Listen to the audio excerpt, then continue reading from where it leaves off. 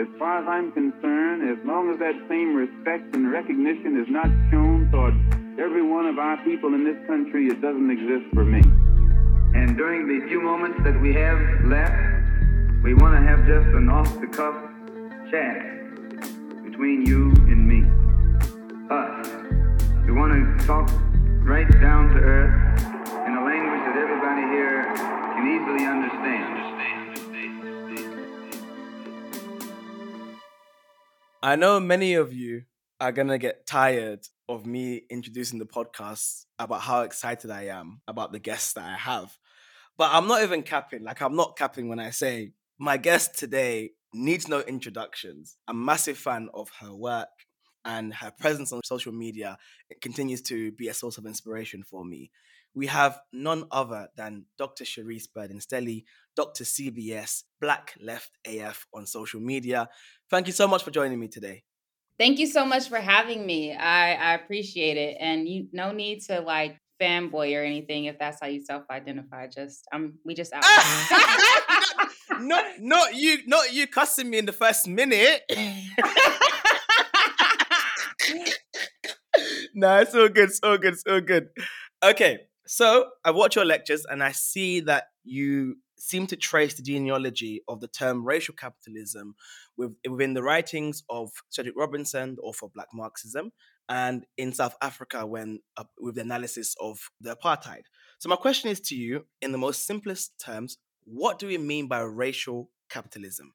Sure. So I have my own definition of racial capitalism, and I've defined it in at least two ways in two different writings. And so I'm going to read the definitions and then kind of break it down. So in a Small Axe article that was called On Bangers and Empire, it was sort of like a review essay of Peter James Hudson's Bangers and Empire. I defined racial capitalism as a war-driven, racially hierarchical global system constituting white supremacist accumulation, dependent extraction, imperial expropriation, labor super-exploitation, and neo-colonial absorption of financial risk. And then in my monthly review article called Modern U.S. Racial Capitalism, Some Theoretical Insights, I defined it as a racially hierarchical political economy constituting war and militarism, imperialist accumulation, expropriation by domination, and labor super exploitation. And so those two definitions are a little bit different, but there are some continuities between them. But in the very basic sense, I think that myself and others who use racial capitalism or racist capitalism or race and capitalism or racialized capitalism, and then my neologism in my new book is capitalist racism. We're thinking about the ways in which race or the ordering of humans, humanity, peoples, and even nations by a descriptive category that is biological, essentially in origin, but is socioeconomic in its material reality. So that's one definition of, let us say, race, right? Capitalism is a system of exploitation of man by man being the abstract term for human, man one, according to Sylvia Winter, where one group, the ruling class, has a lot. They own the means of production, so to speak, a very tiny class, and then the rest of the people, the world, or a particular nation have almost nothing and have to sell their labor for wages. And so that's a basic definition of capitalism. And so when we bring together racial capitalism or race and capitalism to talk about them as mutually constitutive, we're saying that you really can't understand one without the other. And the debate about which came first is less important than the way that they continue to inform and reify each other. And so we're really challenging the race versus class debate to think about how these two phenomena need to be understood together. And so for my own understanding, I look at processes of sort of domination that lead to the sort of accumulation of wealth that's not based on any sort of morality or acumen. It's based on relations of domination, and those relations of domination tend to fall along not only racial lines, but are also rooted in war and violence. And so Mm.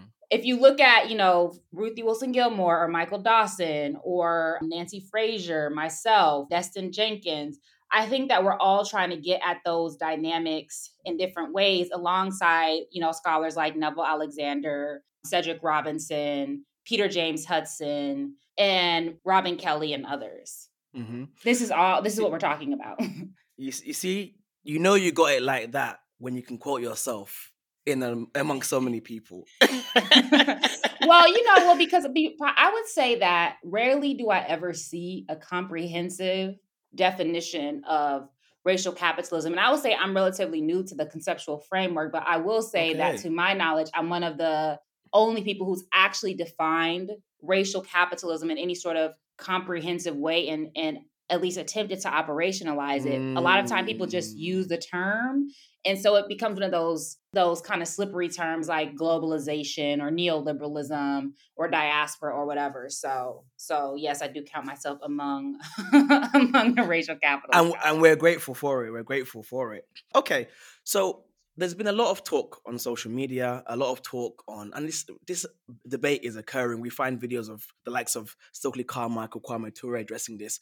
How would you respond to the claim that Marx is and I do recognize a lot of these calls all too often come from the kind of logics of Black self-determination or, do for self and pull one up by the bootstrap kind of logic that, we don't need to look at theories and frameworks that don't come from ourselves being the Black community. And that being understood that Marx is white, from Germany or from Europe, dies in the UK, and he is a white man, and we don't need to be taking knowledge from this person. We have our own framework.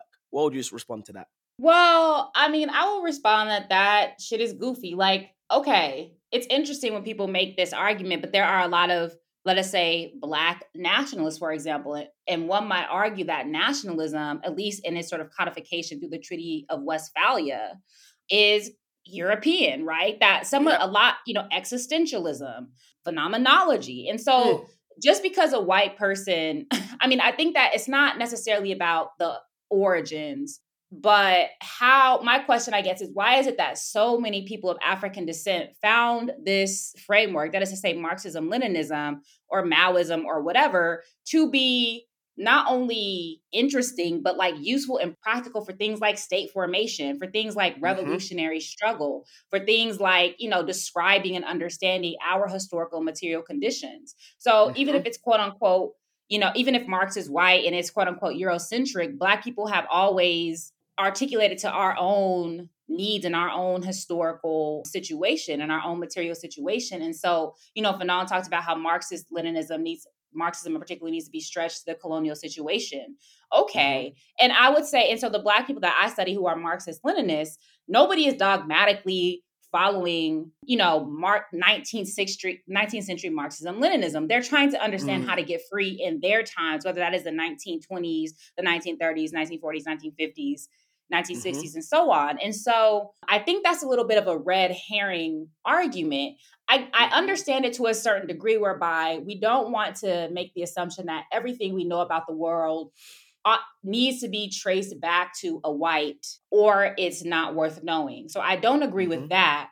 But it's even people like Sheikh Anta Diop, people like Ami Césaire, who were in, who left Marxism or left a communist party behind at some point.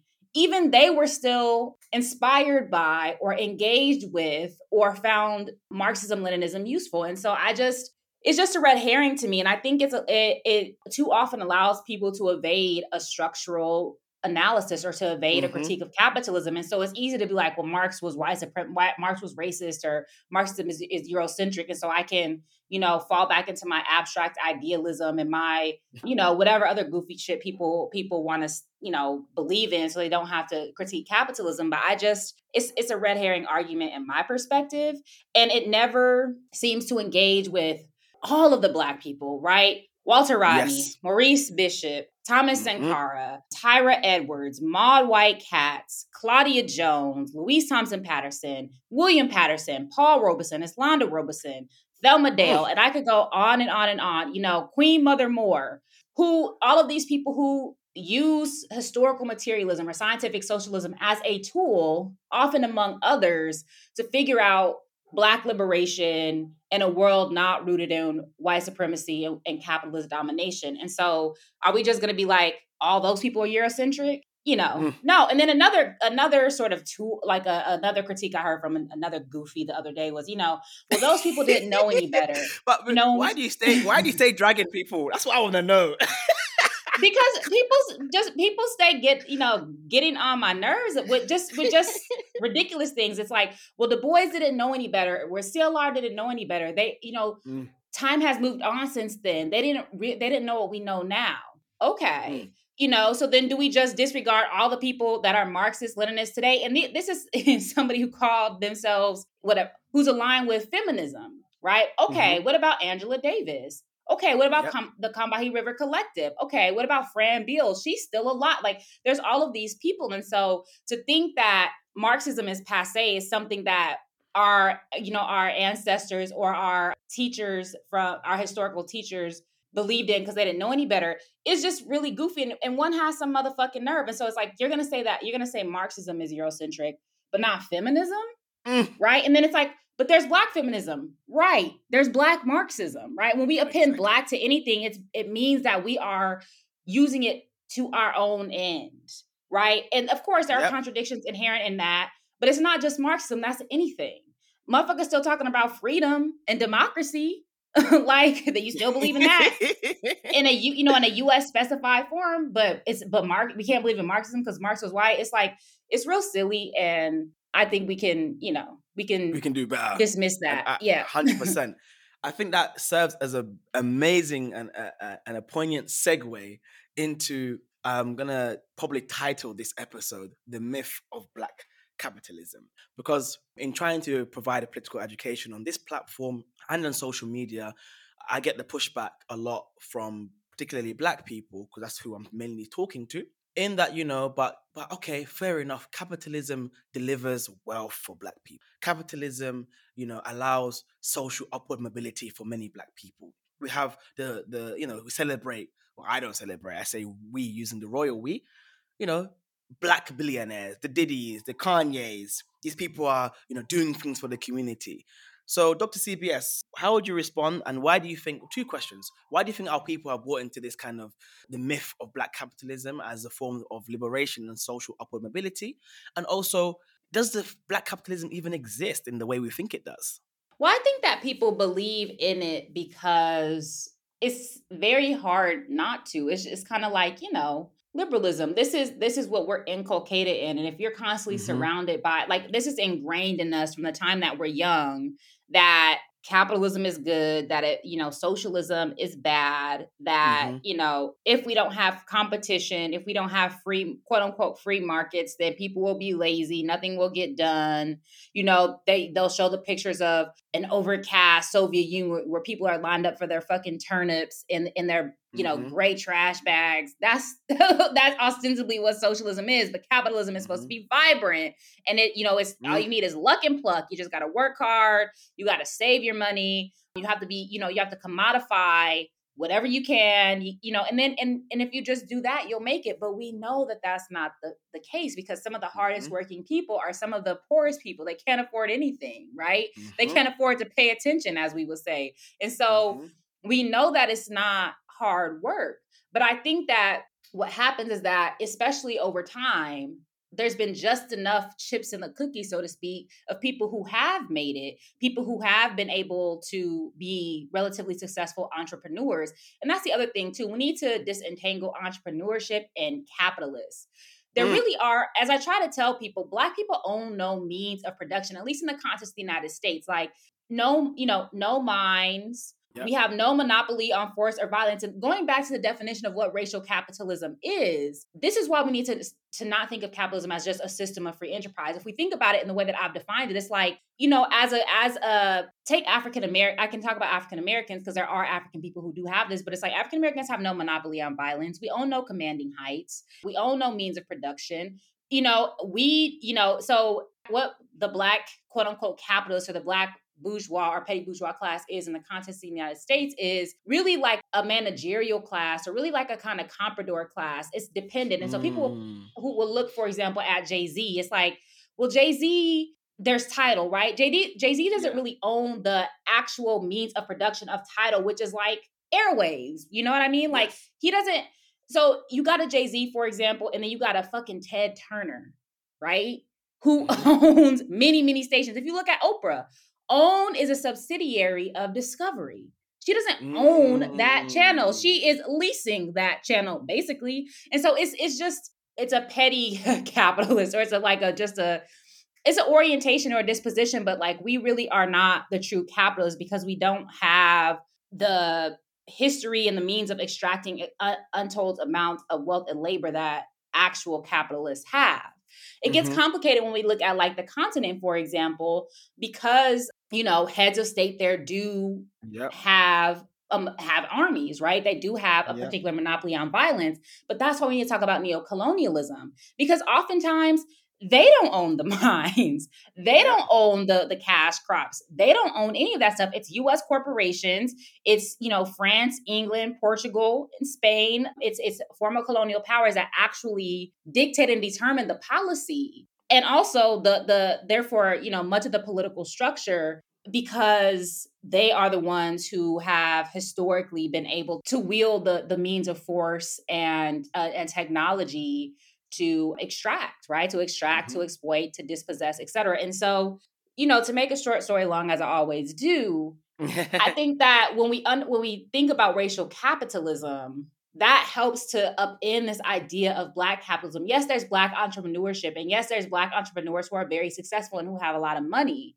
But to call them capitalists as such, or to hold them up as a model, is just goofy. Right. And even if there were successful Black capitalists, that means that the overwhelming majority of people are not going to have anything. That means even Black people, that means the overwhelming majority of people are going to be in a precarious situation where they have to even be able to live, to survive, they have to work or commodify every aspect of their being. And like, what kind of existence is that, even if Black people have access to it? That's a very none of that was colonized liberation dream. So, for real. Okay, so then you kind of mentioned the point which kind of touches on the next theme, which is organizing. Before I get to like how we organize and your advice for next generation, my question would be, and I've seen you so poignantly, you so effectively, come for Black liberals. So what's the beef with Black liberals? Black liberals are just the ideological side of like the Black capitalist coin. So Black liberalism. So again, I speak often in the context of the United States because, that's where I live and that's what I mean. know The United States is world culture. Let's be honest, Western world culture. So that's we all watch. I often say to people on social media and Twitter, I'm like, we all know everything that goes on in politics in the United States. But if I was to ask you who the leader of the opposition is in the UK, I know a lot of people in the US would not know. No, we wouldn't, and I just know it's some white who's mourning Prince Philip right now. Shit, I don't know. And it's like, and I would like to think I'm informed, but I do know the Labor Party and the Tory Party and shit, but you're absolutely correct. But even still, I don't like to extrapolate US Blackness to other localities, because that's not how this thing works. But in the context of the United States, I think that liberalism still abets capitalist exploitation. It abets imperialism, and it abets warmongering, but all that it does is state that Black people need to have an equal share or equal chance in that exploitation. Right. And so I call it the but for logic, that the United States would be the greatest country on earth, or liberalism would be the best thing in the world, but for racism, but for white supremacy. Number one, and again, going back to racial capitalism, there is no capitalism without racism or white supremacy. It doesn't work in that way. And secondly, it's also bullshit, because these are ideals, but the United States has never lived up to them. The United States has never, that's a way that the U.S. narrates itself to itself, but that's actually not what it is, right? And Black people have never been accorded the accoutrements of liberalism, right? Because what goes alongside liberalism is freedom and liberty and rights and citizenship. And so it's So what you're essentially saying, Dr. CBS, you're saying you won't be dancing for away white supremacy. That's what you're saying. Hell no, and especially not in those dusty ass Uggs.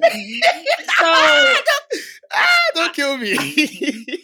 So no, and I just, and it's embarrassing. It's also No, hella humiliating. Hella embarrassing. Like You know, I won't say the organization's name. Sorry to cut you off. Actually, go ahead. no, go ahead. I was gonna say. I mean, I don't want to say the organization's name, which I won't. But when I see like, let's twerk for white supremacy or let's twerk for Martin Luther King, I'm thinking, come on, man, please, let's do better than this, guys, man, please. Now, I will say, okay, I do believe that I do believe in joy, because the other side to that, like, Course. you young folks, I feel like, like, I'm a professor, right? You're not young. You're not young. I'm a professor, and so what I tell some of my students is that y'all think that being miserable or suffering is like your bona fides for being an organizer or activist or being like woke. You can be happy, you can have joy, we can have fun, even in revolutionary struggle and praxis. The problem is when that goofy shit stands in for organizing, when it stands in for actual redistribution, when it stands in for struggling. And I think that that's when it becomes problematic. But I think that, if we're twerking as we're, defending our communities from, pig brutality, that's one thing. But see, this twerking doesn't replace it's very gendered right now. It's very gendered right now. I don't twerk, so I'm sorry. But some of the best twerkers are men or men identified. So so let's not do that. Like it applies to everybody. Two-step, whatever you want to say. And this particular person was doing the electric slide, whatever. That's for everybody, I guess. But not for real. And so I think that. But the other thing about liberalism is that it is rooted in this idea of recognition and representation, as opposed to redistribution and transformation or revolution. And like, representation is not going to get us anywhere. And like, I just have never been one to be like, since there's been a Black president, now Black people can see that they actually can be president. Or since there's been a Black woman, a Black and South Asian woman vice president, now Black women can see that they can do anything. It's like, first of all, I never want anybody that I love, any young people I love, to want to strive to be the head of empire, first of all. Yep. And second of all, if we look diasporically, we've been running states, we've been doing all those things. And so, it just becomes very, very problematic. And then the other side to liberalism is the anti-communism, is the sort of denigration of revolutionary and radical praxis, because these things are fundamentally incompatible. And as we know, in the context of the United States, liberalism is so amenable to fascism. And so there's just many reasons why liberalism is problematic, especially articulated by Black folks. It's aspirational, and I just think that those are the wrong aspirations to have. Totally in agreement. Thank you so much. And please, before anyone comes for me, that gendered comment was a joke. Yeah, it was a joke. I was not being serious. Anyone come for me, please. Okay, so on the point of organizing, I know you often say, I've seen your tweets about, movements and not leaders in the same way. I do believe myself, we've probably moved away from the single leader of a movement right now. And I think it's important to build, coalitions and build movements and transnational movements. So on a point of organizing, what advice would you give to those coming up, and to myself actually? How can we continue this revolutionary struggle? Yeah, I would definitely say first and foremost, join an organization. So, organizations that I admire, like AAPRP, Hood Communist, which is more of a sort of a blog, but with some editors, Black Alliance for Peace, which I joined. Like, they would always call for us, for Black people, for Africans to join an organization. And so, I don't have an organizing or activist background. I'm in an organization now, but for a very long time, I was not, and so I always preface all of these conversations by saying I don't have that background. I'm an academic, and I am, but I just see the importance of being in an organization, just even for the short time that I've been in Black Alliance for Peace.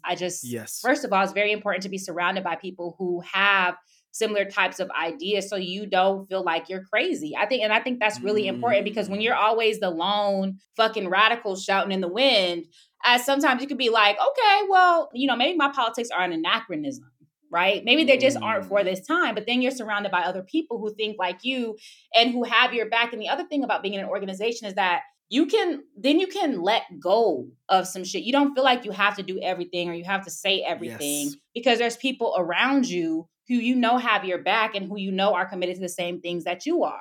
I think that it pushes you to constantly grow and to constantly pay attention to what is happening in the world because, I've said elsewhere, showing up as an academic or an expert is one thing. Showing up as a comrade is another thing. And I know that I constantly have to engage in self-criticism, and I spoke, on my show recently, like, I don't have revolutionary patience. I just don't. Like, I'm I'm very impatient and, I don't have a particular understanding or patience with our people that I need to have. And so that's something that I need to work on, especially when I'm in No, but an you're speaking to organization. me though. You're speaking to me because I said this the other day. I'm currently existing somewhere between abolition and some niggas need to get shot. So I'm Yeah. just like, I'm in between those places right now. I want to have, obviously, so I call myself an aspiring abolitionist. Mm-hmm. And a nigga getting shot is perhaps one type of abolition, right? It's literal. I Don't guess get it's me arrested. violation. Anyway, so I think, I'm thinking that, organizing Mhm. really, especially for petty bourgeois. So, I'm petty bourgeois for all intents and purposes, I guess, or, whatever, as an academic, but it sort of, it allows you, number one, to apply your theories, and number two, to constantly be working in collaboration and in community. And it also requires political education. So that's the next thing I'll say is, alongside joining an organization, we have to have political education because that is Yes. when that is how you work through the contradictions.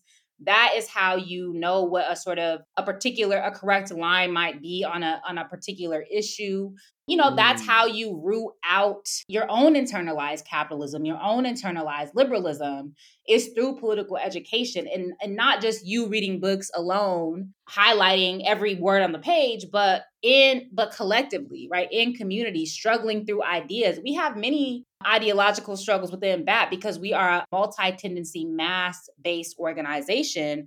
But even seeing, and those struggles, especially initially, made me very uncomfortable because I was like, oh shit, they're beefing, like, what's gonna happen? But it's not like that. They're principal struggles. And, sometimes we come to a consensus, sometimes we don't. But knowing where our people are, those struggles, they're going to keep on happening for a very long time because so many people, there's so much confusion, right? And so Yes. it's really, really important. So being in an organization and having political education, ongoing political education in collectives and in community, is what helps us move in a way that is toward liberation and not towards either reformism or towards, maintaining the status quo. Thank you. Thank you for that for the inspiring words. You heard it from Dr. CBS. You have to be joining an organization. Please, I haven't said this publicly yet, as of yet, but by the time this comes out, people would have heard it. I will be launching the Malcolm Effect Collective as a organization, as a transnational movement, hopefully, and we will be seeking advice from, as Dr. CBS poured rank on us, we will be seeking advice from our elders in the matter. They have to be multi-generational conversations, and the elders be, they be a little bit off on some things. Yeah. Sometimes even the gender and sexuality stuff, but they have a wealth of experience. And so this is why being multi-generational is really, really important. So this whole, the youth culture, the youth being, the future and all that. Yes, it's true, but it has to be intergenerational. And so neither side, the young folks or the old folks, can act like we don't need one another. So Of course. yes. No, for real, absolutely. Absolutely.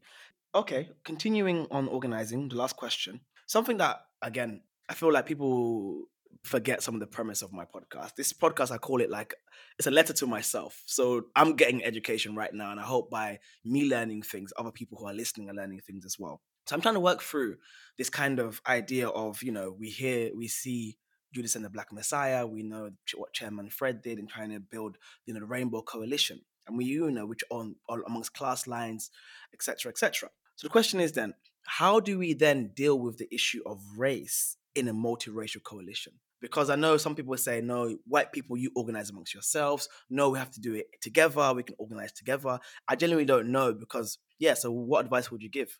I really don't have an answer to that because I think that both models can be worked, but this is why we need to study. This is why we need to understand history and look at different models. And so I think it also depends on what your objectives are. Like, what are your objectives? What are your campaigns? And what tactics as a collective do you find to be generative and fruitful? So you have like something like the CPUSA, for example, which historically was, a multiracial, that especially in the 1930s and early 1940s did a lot of work, a lot of important work. It was the only interracial party in the United States at that time, party in particular. It had a lot of problems, and was heavily infiltrated, especially toward the late 1950s, early 1960s, etc. But then you have something like the Black Panther Party, that is an all Black organization for the most part, but that worked in sort of coalitions with other groups, right? Other ethnic groups, and even progressive white folks. And so I'm not going to say that I'm in a Black organization, and our organization, non-Africans can join our solidarity network, but our organization is a Black organization. That is how I prefer to, that is my preferred, venue for organizing and activism, because I think that there's, even as Black people, there's so much diversity, there's so much class differentiation, yes, there's so much ideological struggle that needs to happen that my hands are full there. And so when, non-Black folks ask me, what can white people or what can non-Black people do to be better allies? It's like, that's a conversation y'all have to have amongst yourselves. And then perhaps once you've done the first level of figuring that out, you can consult with the Black organization or ask Black people, this is what we came up with. But it's like, we can't figure out your shit and our shit. Okay. I do think that in the final analysis, multi-ethnic, multiracial cooperation is absolutely essential. But the burden of white supremacy is not on us; it's on white people. And so I stated in, I think it was in the event I did with Barbara Smith and Robin Kelly, that the Black working oppressed and poor people are in a very difficult spot, because it's like, okay, Black people need to unite with white workers, but we know we know white workers are racist, period, especially in the United States. And they have a lot of cross-class collaboration in terms of race. But then the Black petty bourgeoisie, they are problematic too. They are capitalists, they are imperialists oftentimes as well. And so it's very, very difficult. And so I think that in the final analysis, we have to struggle in a coordinated way, we being across races and across ethnic background. Yeah. But how we get there and what that actually looks like I think that there's different ways to skin that cat, so to speak. And I'm not anti-cat, so the cat lobby, don't come for me. I'm actually cat lady stuff. But, it depends. I don't have an answer to that question, but that's just me sort of thinking through it. No. Thank you so much for that. Okay, this is a bit off topic, but I know you're a W.E.B. Du Bois scholar, and I often see this kind of the dichotomy of W.E.B. Du Bois versus Booker T. Washington. This is just, again, from my own education. Not that I agree with what some Black people say, but what would be your response to people who say, well, if we followed the logic of Booker T. Washington, we would have been in a much better place today? I think that if we followed the logic of Booker T. Washington, there would be a lot less political struggle necessary political struggle that would have happened, because and also a lot more of the sort of managerial class type of politics, which we still have today. But I think that Booker T. Washington was right in spirit in terms of Black people needed to build up an economic base. But but Du Bois also had a plan for this in the 1930s in a cooperative way, right? So he wrote, like, a Negro nation within a nation. Does a Negro need separate schools? And, social planning among the Negroes past and present, where he was talking about a separate sort of Black economy because of the realities of white supremacy. But it was cooperative, it was collective, and it had to, he called it strategic separation and, collective self-determination. And so one might argue that is in the spirit of somebody that is not, that's in the spirit of a Booker T. Washington, except Booker T. Washington was much more sort of, I would say, traditionally capitalist in his outlook. He was very anti-union. He was very anti-immigrant. And so, but I also don't, Du Bois and Booker T were actually not as dichotomous as people set them up to be, right? Booker T. Washington did believe in liberal arts education. In fact, most of the people that he trained at Tuskegee were not manual laborers. They went on to be teachers. And Du Bois also believed in, industrial education and in skills-based education. And so that's just one way in which they actually weren't as incompatible. But what Du Bois and William Monroe Trotter and Ida B. Wells and many others were against was the way that Booker T. Washington would foreclose intellectual space. He will foreclose good faith debate. So like if you disagreed with him, he would make sure you couldn't get a job, you couldn't get published, Oh because wow. he owned some newspapers. Yes, he would make sure that you were not able to make a living if you came for him. And so they were, so Du Bois et al. They were against that aspect of it, because it's like, I'd like to believe they were of the belief like, we're fucked up out here as Black people. We need all hands on deck. We need to have many different approaches to this thing. But Booker T. Washington will make that sort of multi-tendency struggle, if not impossible, then very, very difficult. And so I think that they have much more of a problem with that, with him imposing his way alone, more so than, liberal arts education versus, industrial education. Yeah. Got you. And finally, this has been honestly such an amazing conversation. And finally, you speak about the link between anti-Blackness and anti-communism. What is that link and why does it exist, if there is a link? Yeah, well, so part of the reason why I even came to racial capitalism was thinking about the linkage between anti-communism and anti-Blackness, or anti-radicalism and anti-Blackness, with anti-communism being one enunciation of anti-radicalism. And it seems to me that if you have a racially hierarchical, exploitative political economy, then the two enemies will be those who fundamentally challenge the racial structure, which is also the economic structure, and those who fundamentally challenge the economic structure, which also subtends the racial structure, right? And that is Black people who are at the very bottom, right? And it's not just Black people who are exploited along, in terms of race. There's also like, Latinx people, Asian folks, and then there's also the indigenous folks, right, who are dispossessed and expropriated. And so to me, anti-Blackness and anti-radicalism mutually reinforce each other, because both are threats to, the socioeconomic order. And so there's ways in which Blackness is constructed as on the constitutive outsides of the state, as dangerous, as threatening, as always menacing the organization of society.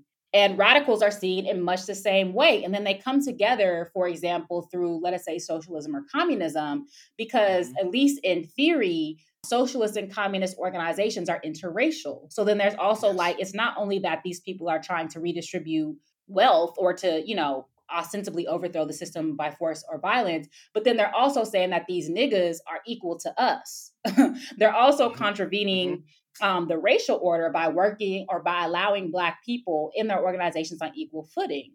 At the same time, there is this idea that communism and socialism are foreign or foreign inspired. And so this has the same, that these are ideas that are exogenous from the United States, and that when, these whites, especially Jews, right? So that there's this anti-Semitism built in. So these Eastern Europeans, these Jews come into the United States with these ideas, they're rousing up the Blacks, right? And so there's always a particular fear about foreign inspiration or outside agitation as it relates to Black people, because prior to, the Bolshevik Revolution, there's this fear of pro-Germanism.